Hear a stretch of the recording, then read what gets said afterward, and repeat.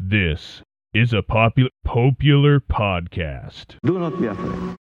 Welcome to Popular History, a library of Catholic knowledge and insights brought to you daily. My name is Greg. Yes, there are more transcripts from the show notes again. That's going to be an ongoing thing. And last episode, we concluded our discussion of Philip's baptism of the Ethiopian eunuch, making the case that it should almost certainly not be considered the first baptism of a Gentile, though it very likely did represent the baptism of someone very much on the fringe of the Jewish world. Today, we look at a group on that fringe that Philip had actually baptized earlier, the Samaritans. If being on the fringe counts, they should get credit over Simeon Bacchus, the Ethiopian eunuch. Oh what, did you think the guy had no name? Of course he had a name. It just wasn't recorded in Acts. More on that later. But enough about him. He got 2 whole episodes, and now this aside to boot. Let's get on to the Samaritans Philip baptized in Acts 8:12. Samaritans have always had a complicated relationship with Jews. You see, the Samaritans claimed to be the 10 lost tribes of Israel, returned to the land after they were exiled by the Assyrians. The fact that they're best known as the 10 lost tribes of Israel, and not the 10 found tribes of Israel, gives some hint as to what the Jews thought of such claims. In the 1st century, there were a pretty good number of Samaritans around, and like our friend the eunuch, they appeared to operate on the edge of Jewish society. Even today, that's still the case, and yes, it turns out that there are still Samaritans around today. 874 of them as of 2022, to be precise. That number is actually up from around 100 as of 1700. Anyways, while both these Samaritan converts and the Ethiopian eunuch are decent enough candidates for secret 3rd and 4th thing options, I'm actually going to argue neither of them makes the cut for being the first Gentiles brought into the church. After all, the rabbis of modern Israel consider the Samaritans Jews, though with some caveats, and I already made my arguments about the Ethiopian eunuch. So, what's our secret 5th thing that's the real answer then?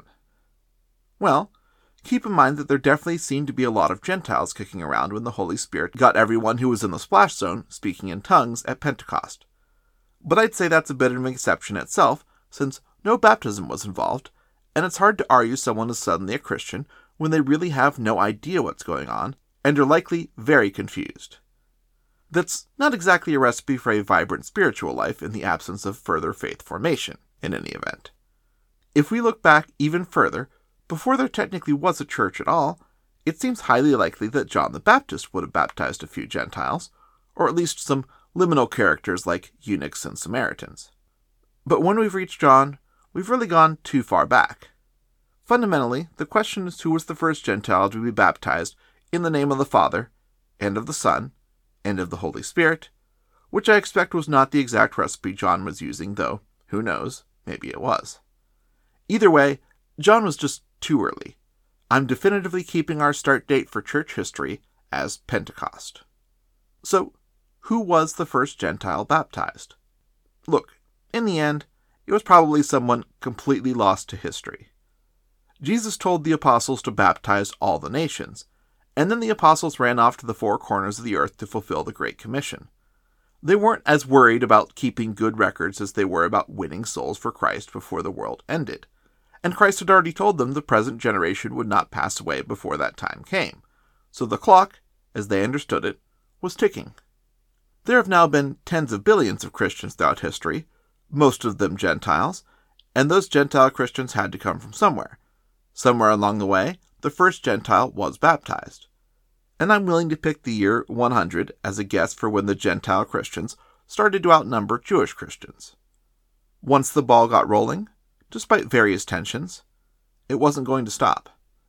We'll revisit both Jewish Christians and Judaism in future episodes, but I promise this is the last time you'll hear me give my thoughts and theories on the first Gentile convert. Let's put that milestone in church history behind us.